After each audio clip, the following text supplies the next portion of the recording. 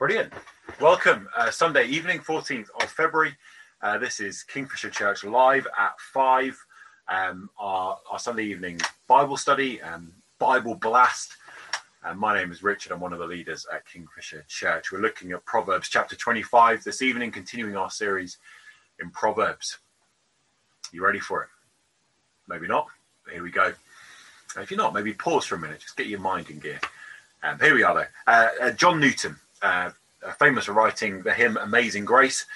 He was a man who really knew himself to be a sinner.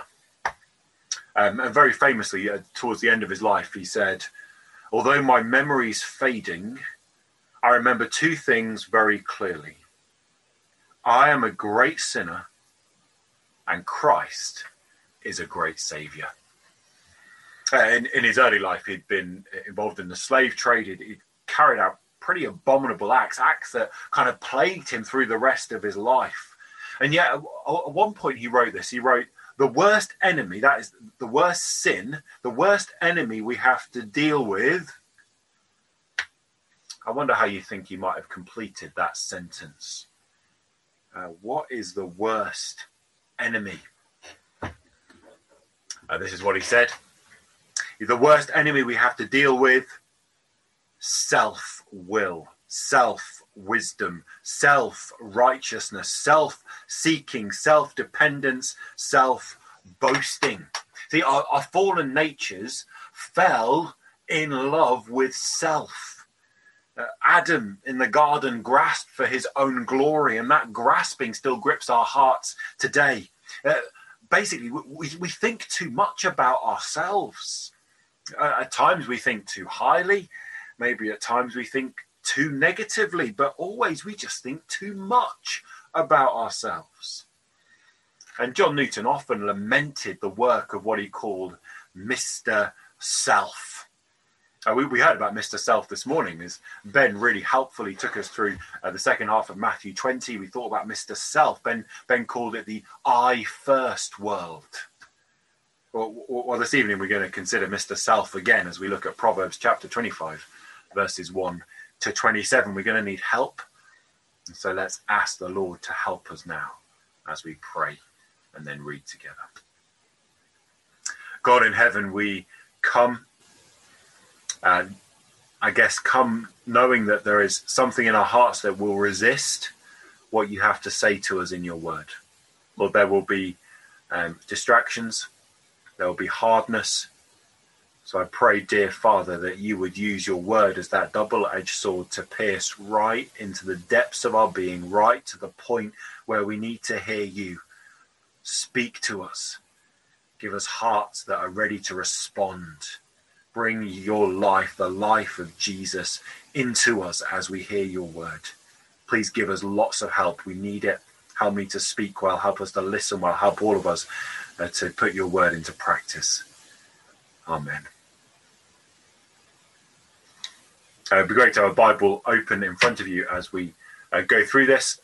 Proverbs chapter 25. Let me read for us. These are more Proverbs of Solomon, compiled by the men of Hezekiah, king of Judah. It is the glory of God to conceal a matter. To search out a matter is the glory of kings. As the heavens are high and the earth is deep, so the hearts of kings are unsearchable. Remove the dross from the silver, and a silversmith can produce a vessel. Remove wicked officials from the king's presence, and his throne will be established through righteousness. Do not exalt yourself in the king's presence, and do not claim a place among his great men.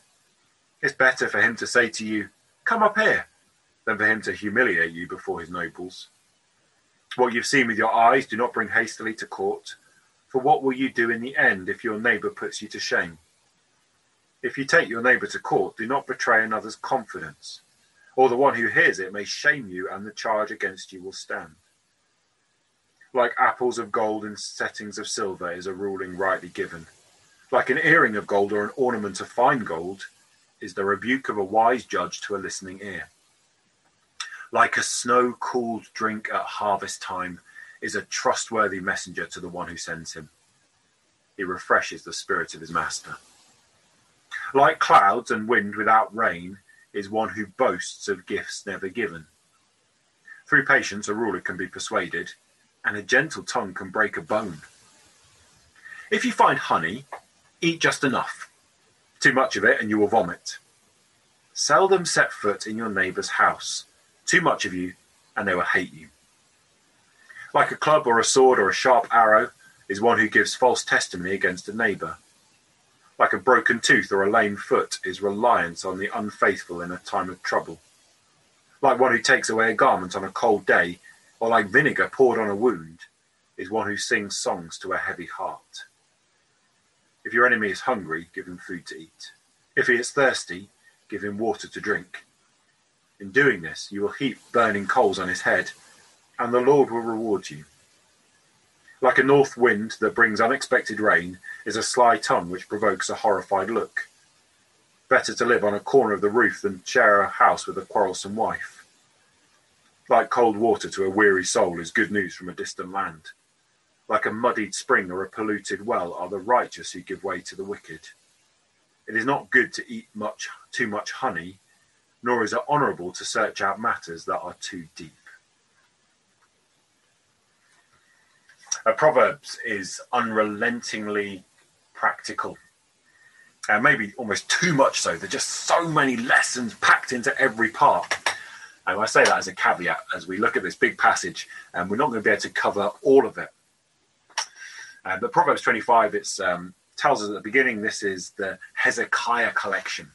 So in the days of King Hezekiah, a few hundred years after Solomon, it seems that Solomon's wisdom was still kind of going around, and there were some men in Hezekiah's time who collected together some of Solomon's wisdom and kind of compiled it and then added it into the collection that Solomon himself had compiled, the Hezekiah collection. The passage we have today, we're going to work through it with kind of this, like one idea really. And the idea we're going to have as we work through this passage is the glory of God in ordinary life. And we're going to kind of take the passage under those two parts. And so first of all, the glory of God. Our passage begins, if you look at it, and passage begins verses 2 to 5. We have ideas of glory and of searching and of righteousness and the wicked. Also, our passage ends, verses 26 and 27, with the same ideas.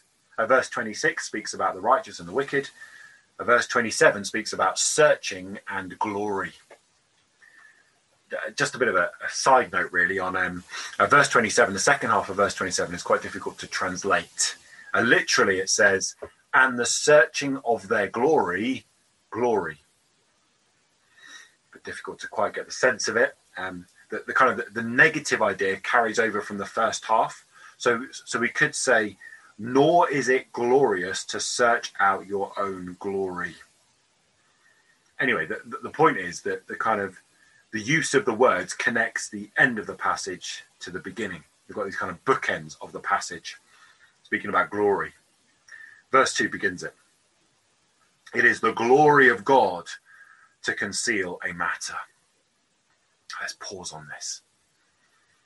The glory of God to conceal a matter. What glory is this? It's kind of saying that there is a greatness to God, glory, that means he keeps things from us. There are matters that we do not know, which is obvious, really, isn't it? Deuteronomy 29:29 says, the secret things belong to the Lord our God, but the things revealed belong to us. Yes, the things revealed belong to us, yes, but the secret things are his. The secret things are his, aren't they? Of course they are. The way of his working in creation. And what do we make of that? He covers himself in darkness.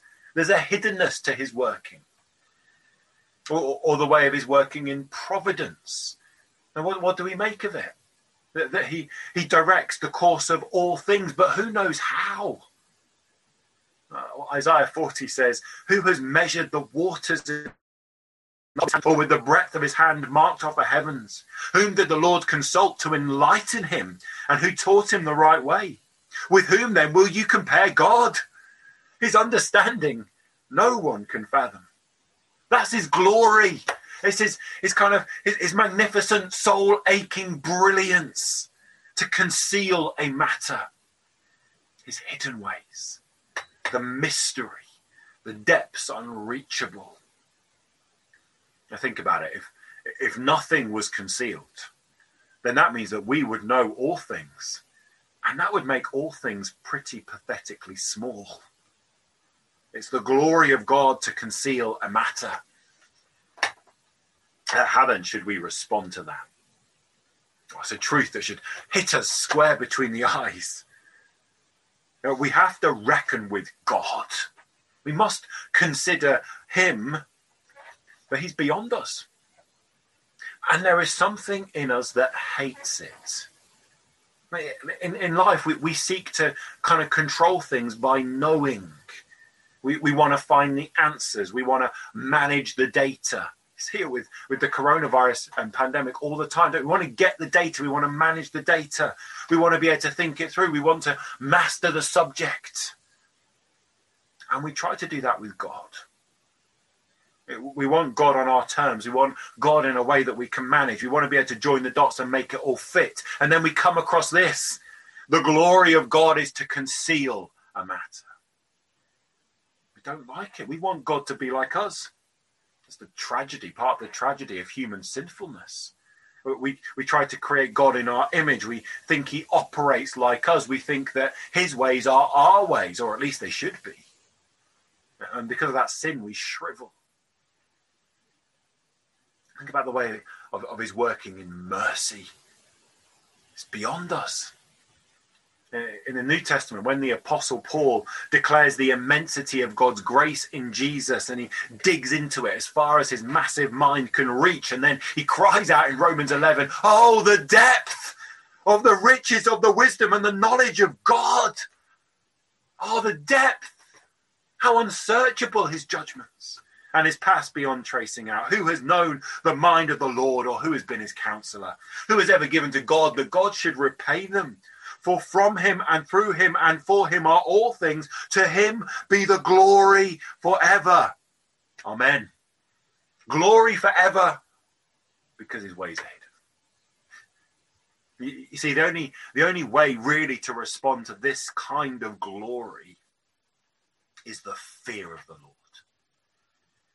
When we come to God, we come to one who is more, most, far, far beyond the limits of our knowing, far, far beyond our ability to comprehend. And so we are called to trust the Lord with all our heart and lean not on our own understanding. In all our ways, acknowledge him, and he will direct our paths. See, when it comes to God, we are not called to master the subject, but we are called to be subject to the master. That's not natural for us. It's not natural. When Jesus came into the world, he said, unless you change and become like little children, you will never enter the kingdom of God. Saying, unless we abandon all hope in ourselves, including any hope in our ability to work it all out, unless we stop leaning on our own understanding, we will have no part in Christ. You see, what the gospel tells us we have lost all right to life and we're subject to God's wrath. And the gospel tells us that God sent his own dear son, the Lord Jesus Christ, into the world to die in our place and become subject to God's wrath against our sin. And so he did when he died on the cross. But then the gospel doesn't say, and all who understand, all who can fathom the depths of this will be saved. No, the gospel says all who call on the name of the Lord, those who trust themselves to Christ, they will be saved. The fear of the Lord is not knowing all things, it's trusting the one who does know. I look in our passage in verse 2 how we now move from the glory of God to the glory of kings. Kings, earthly rulers, are put in place by God. Romans 13 tells us they are established by God, so they are to be honoured and prayed for because of that. But here in our passage, as these proverbs move from the glory of God to the working of a kingdom, our thoughts are led to think of the ideal king and the ultimate kingdom. The kingdom that we enter by becoming like little children. You see, in our passage, the first lesson of the kingdom in verses 4 and 5 is that the kingdom is established by the expulsion of wickedness. You see there, follow it with me. Verse 4 has this image of a silversmith. In order to make something useful and beautiful, the silver needs to have the dross removed. Verse 5 says, that's like the kingdom. In order for the kingdom to be established in righteousness, for the kingdom to be useful and beautiful, the dross of wickedness needs to be removed. Okay, good. And what does that mean? Well, remember the bookends of the passage. Verse 26 also speaks of the wicked and the righteous. In verse 26, we have this image of a mudded spring. When the water supply is polluted, it is a life-threatening catastrophe. It says, that image, what is it like? It's like when the righteous fall into wickedness. It is a life-threatening catastrophe. Now, how do the righteous fall into wickedness? Verse 27, when they grasp for their own glory. So often the righteous fall because they fail to contain Mr. Self. And back in verses 4 and 5, the point is to seek the kingdom. The kingdom is established when wickedness is driven away. That is when the righteous abandon the project of self-exaltation. Now, why do I think that is what is happening here? Well, it's because that's what verse 6 and 7 are about. You see, verse 5 links to verse 6 by talking about what happens in the king's presence. Verse 6, do not exalt yourself in the king's presence. Do not claim a place among his great men. It's better for him to say to you, come up here, than for him to humiliate you before his nobles. Jesus took this, generalized the application in Luke 14, and he summarized by saying, all those who exalt themselves will be humbled, and those who humble themselves will be exalted. You see this? Those who seek first the kingdom are those who abandon self-exaltation. It's a foundational application of the gospel. We call it humility. The kind of humility that the glory of God demands. We're to consider others above ourselves. That's what Philippians 2 says. Philippians 2 says, if you have any encouragement from being united with Christ, if any comfort from his love, then do nothing out of selfish ambition or vain conceit. Rather, in humility, value others above yourselves, not looking to your own interests, but each of you to the interests of the others. And Mr. Self hates this. Mr. Self despises that the glory of God is to conceal. Mr. Self wants to stand on his own 2 feet. He doesn't want to submit. He wants to push up himself. This passage we have is framed with the glory of God and the corresponding humility of those who trust themselves to him. And that's how we're working in this passage with this idea of the glory of God in ordinary life. You see, Proverbs always pushes us to the ordinary life. And again, Mr. Self does not like that. Mr. Self wants to keep it in theory. You know, Mr. Self is happy to talk about humility as long as he can avoid having to actually do it. And Mr. Self lives in us all. Now, the meat of the passage we have here shows how the humility we learn in the presence of God gets worked out in the way we relate to one another. We've thought about the glory of God now in ordinary life. And there's a lot for us to deal with here, really, kind of verses 8 to 25. We're going to try and pull it together under 2 kind of loose headings, 2 instructions. What's happening is this: if we're to live in the fear of the Lord, trusting Jesus Christ as the all-sufficient Saviour, living before the God whose glory it is to conceal a matter, then we seek in humility to value others above ourselves. How do we do it? We do it first by holding back, and secondly by stepping forward in love. We do it first by holding back. Mr. Self doesn't do this. He pushes forward. Mr. Self gives us that kind of urgent desire to act, to seize. But often humility demands restraint. See how it begins, verse 8. Do not bring hastily to court. When we are offended, we can rush to respond. I'm challenged by this. No, even today, this is something that's really biting at me. How we rush to respond when we are offended by something. We immediately want to give something back. As it starts at home, we call it lashing out or jumping in. Mr. Self does that. Mr. Self wants his case to be heard. But verse 8 cautions us, don't bring it hastily. There's probably more going on than you realise. We seldom know all of the facts, so be slow, be cautious. And if you do need to speak, verse 9, just deal with the facts. Mr. Self loves to drag up old wounds. He loves bits of gossip. He loves to say, it always is, you always do, or you never do. He's always doing it to make himself look better.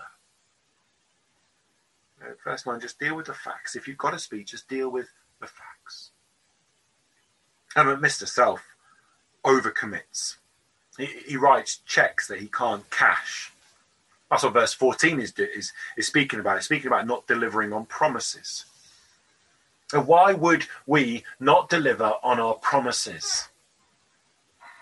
In the sitcom, The American Office, there is a kind of self-obsessed manager.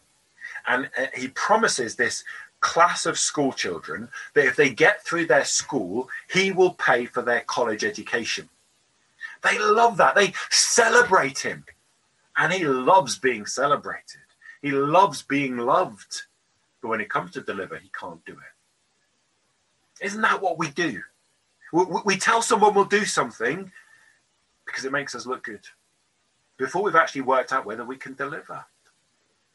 But, if we are in humility to value others above ourselves, we won't use their needs to make us feel good about ourselves. Now, do we ever say to someone, you know what, I'll pray for you. I'll pray for that. Before we've actually planned to make it happen. Now, why would we do that? Why would those words come from our mouths? Because when we say that, when we do that, we are using their need to make us feel good about ourselves. Mr. Self overcommits. I guess part of it is that the Mr. Self often has this kind of saviour complex. Now, do we know that? No, we want to be the one who fixes things. We want to be the one who sorts it out. We want to be the one who is needed. We want to feel needed, don't we? We maybe feel a little bit jealous when a friend turns to someone else rather than to us. Do we know that? Do you know that? Look at verse 16. If you find honey, eat just enough. Too much of it, and you'll vomit. It's pretty good advice, isn't it? What's the point? Verse 17. Seldom set foot in your neighbour's house. Too much of you, and they'll vomit you out. They'll hate you. It's saying, don't think too much of yourself. Don't think that you are somehow indispensable.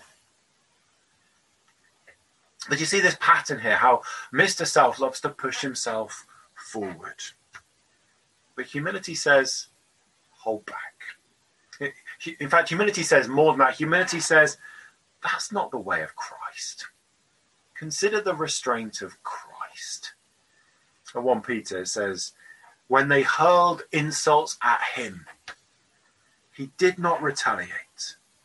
When he suffered, he made no threats.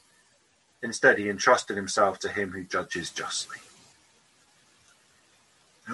When we are provoked, when a rise comes within us, Mr. Self pushing himself up, trying to get a response in, Mr. Self will shrink when we remember Christ. When we're tempted to make ourselves feel better by giving empty promises, when we find ourselves trying to be a saviour, longing to feel needed. But if we remember the saviour, Mr. Self shrivels away. Now remember our saviour who humbled himself in restraint. He could have called down the armies of heaven. With just a word, he could have laid flat the crowd baying for his blood. But those lies and insults were hurled at him. And he said nothing. That's the example that he left for us. Not so much an instructive example, but the pattern of life that he shares with us. If we have any encouragement from being united to this Christ, then in humility, let's learn from him to hold back. A humility holds back and moves forward in love.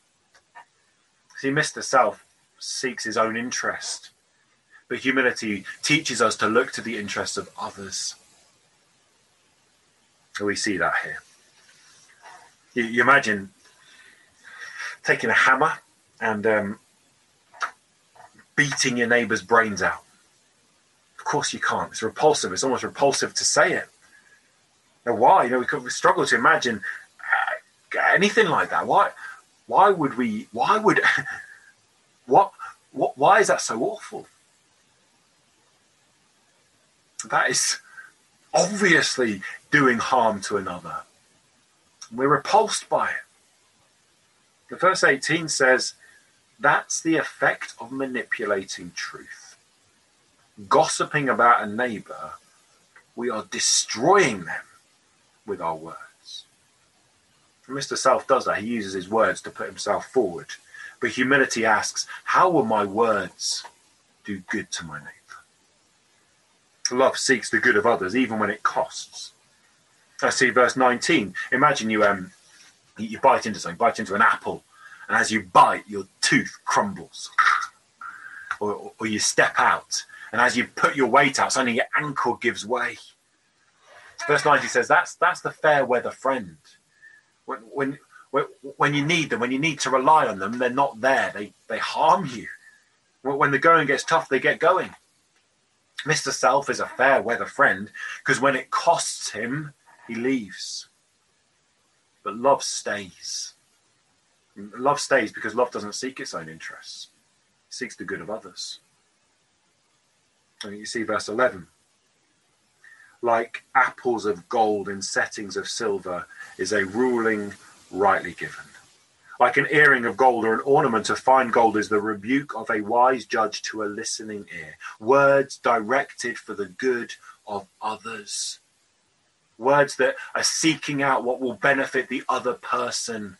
That brings beauty.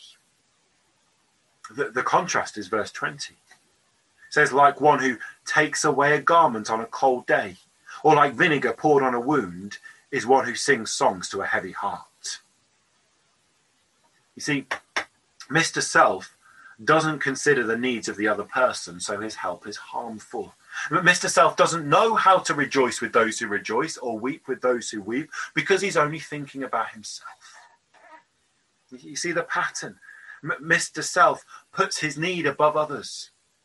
But humility says move towards others in love. Love that acts for the good of others at personal cost. Humility says look at the way of Christ. Verses 21 and 22 are probably quite familiar. Paul quotes it in Romans chapter 12. There's a connection to be drawn from verse 2 into these verses. You see, remember verse 2, that kind of starting point, the first step we take into this section? It is the glory of God to conceal a matter. Remember again, God has a greatness beyond searching out. His ways are not our ways. The depths of his purposes, the depths of his mercies are deeper than we can fathom. And so from that, we have to throw ourselves in utter dependence on him. We dare not manage him, but we can trust him. And then we take that, and in the course of our ordinary life, we are met by enemies.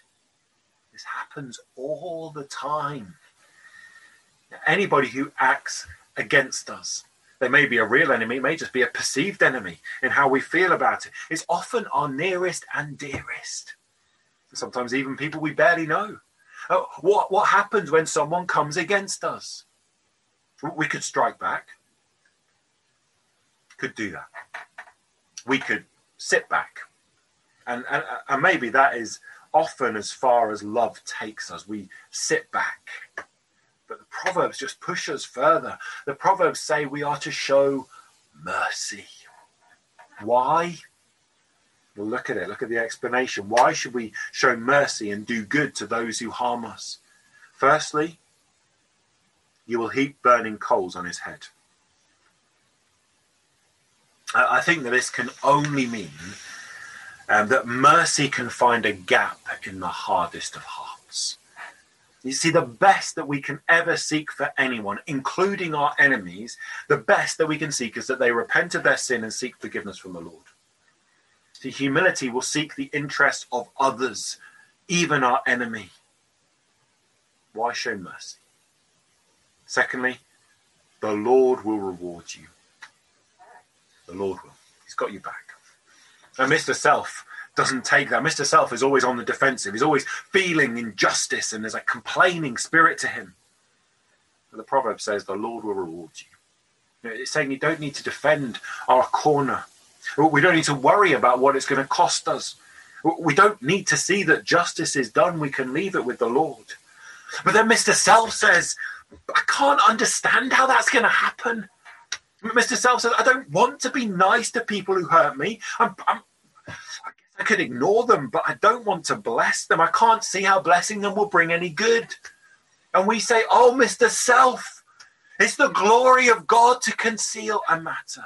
He doesn't tell us how, but if he promises, then he will. And what reward does he bring? Well, when Jesus teaches the same thing, he says, love your enemies and pray for those who persecute you. Why? That you may be children of your Father in heaven. It doesn't make you children, but it is the family trait. It's the trait of our big brother Jesus. Our big brother Jesus, who went to the cross for his enemies, and as he hung there, he prayed for those who murdered him that they would find forgiveness in God.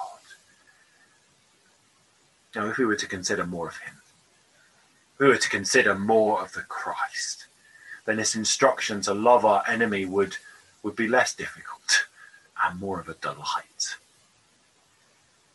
The glory of God in ordinary life.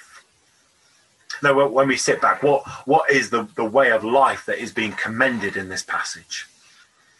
Isn't this the way of the kingdom? So much of this is reflected in the Sermon on the Mount. This is really what it is to seek first the kingdom. And one of the ways we seek first the kingdom of God is by refusing to exalt ourselves. When Jesus said, seek first the kingdom and righteousness, he said it in the context of people who were worrying about their lives, worrying about what they will eat and worrying about what they will wear. And Jesus says, you need those things, you just don't need to worry about them. Don't think so much about yourself, but seek the kingdom and all these things will come. And yet Mr. Self keeps worrying. Mr. Self keeps putting himself at the center. Mr. Self keeps thinking that the world is going all around him. So he jumps up, he defends himself. And as he jumps up to defend himself, he ends up crushing others. He exalts himself, but he will be brought crashing down. And yet Mr. Self, he lives in all of us. Now, every day we will find Mr. Self at some point or other sitting in the driver's seat.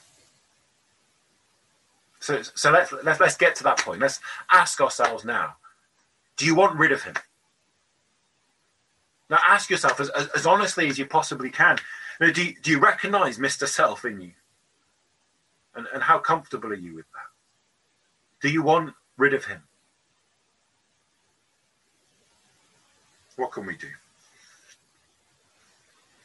I think our passage is instructive because of where it begins.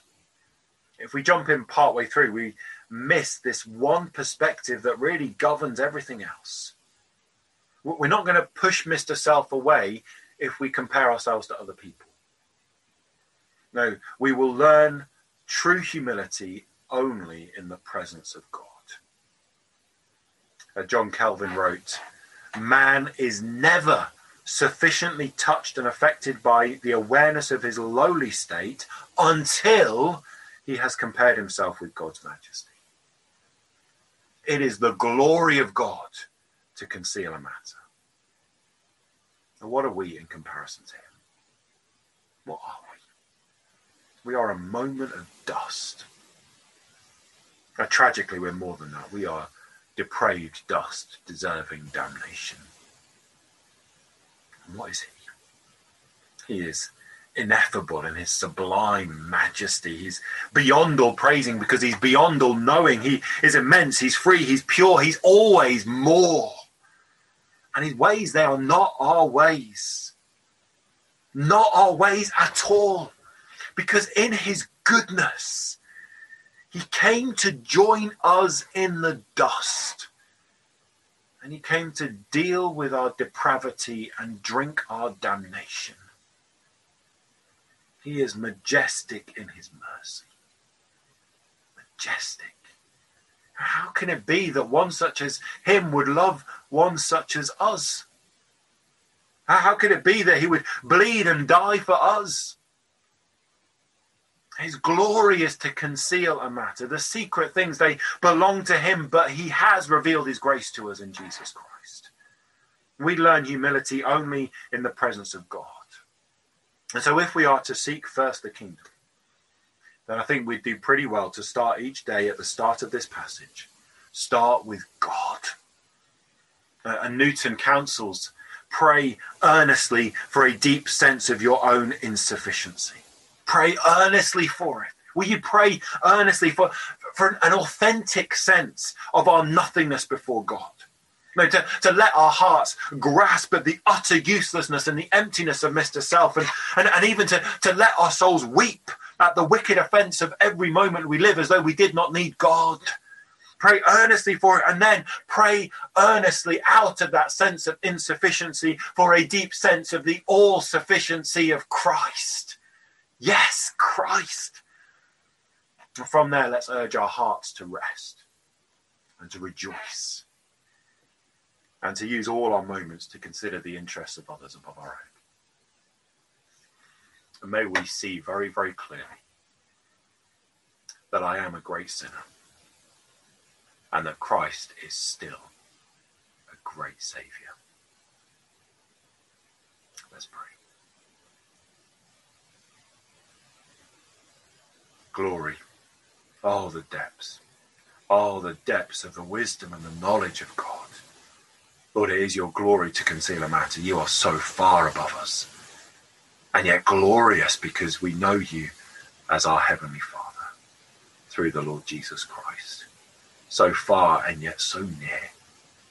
Lord, we cannot fathom the depths of your wonder and majesty and mercy. So may we bow before you. Lord, please would you give us a deep sense of our insufficiency. Oh, every day, Lord, please give us a deep sense of our insufficiency, of our inability to do anything in the world or in life. And then from that, would you give us a great, beautiful, refreshing sense of the all-sufficiency of Christ. Oh, Lord, may we rejoice not to look to ourselves, but to look to him. And as we look to him, would you help us moment by moment, day by day, to consider the needs of others above our own, for the glory of Christ. Amen.